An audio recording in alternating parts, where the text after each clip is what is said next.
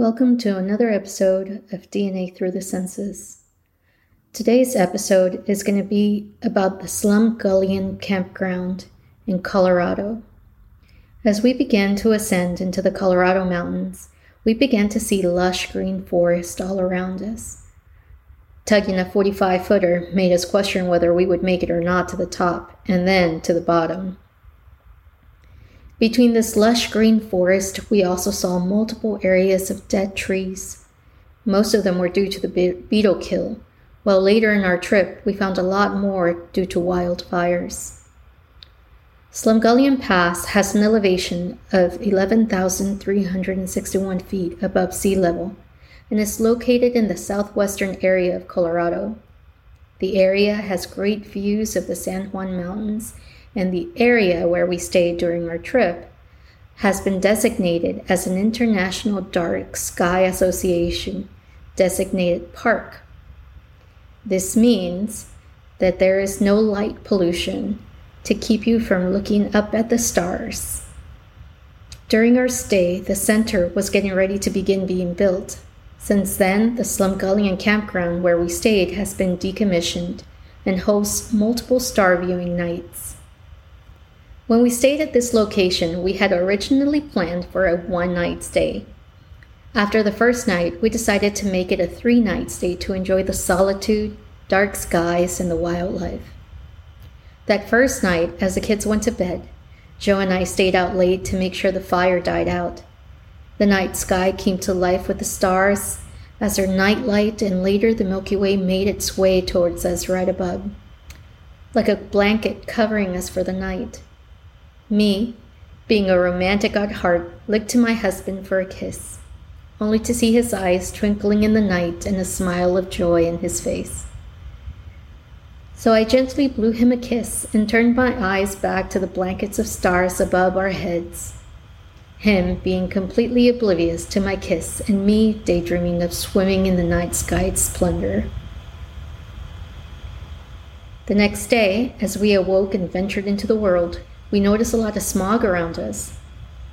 The area did not receive any reception, and we had to go into town to find out there was a fire, to see if there was a fire near us.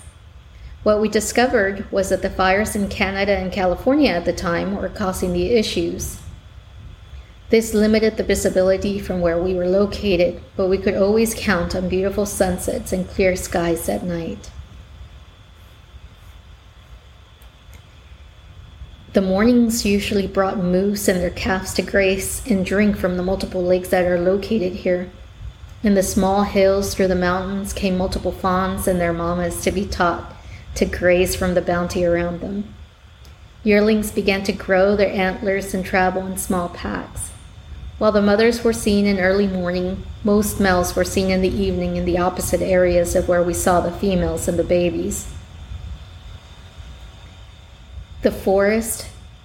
In the forest, you could find wild strawberries which grow in the fertile land and the wild flowers which attract multiple insects and rodents to the area.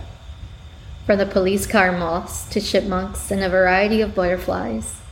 The police car moths are part of the tiger moth family and often found in the San Juan Mountains, which is the area where we stayed. They were not bothered by us and even landed on the kids' noses and face, making them giggle with anxiety and happiness to be chosen for such a moment. As the laughter of our children filled our ears, a chipmunk decided to come and commandeer a strawberry or two that the kids had gathered for a snack. Now a meal for a very gentle rodent that watched us with the same curiosity as we had for it. Close inspection of the rocks around us, we found a molting grasshopper whose color blended so well with the rocks it could have easily been dismissed.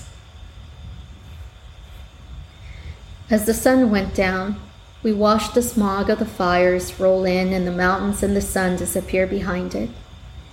So we would grab our blankets for the chilly night ahead, turn off all the lights and wait for the stars to come upon us again, and blanket our dreams for the night. Days of nature observation went too fast, and we had to move again to the next leg of the trip. Safe journeys.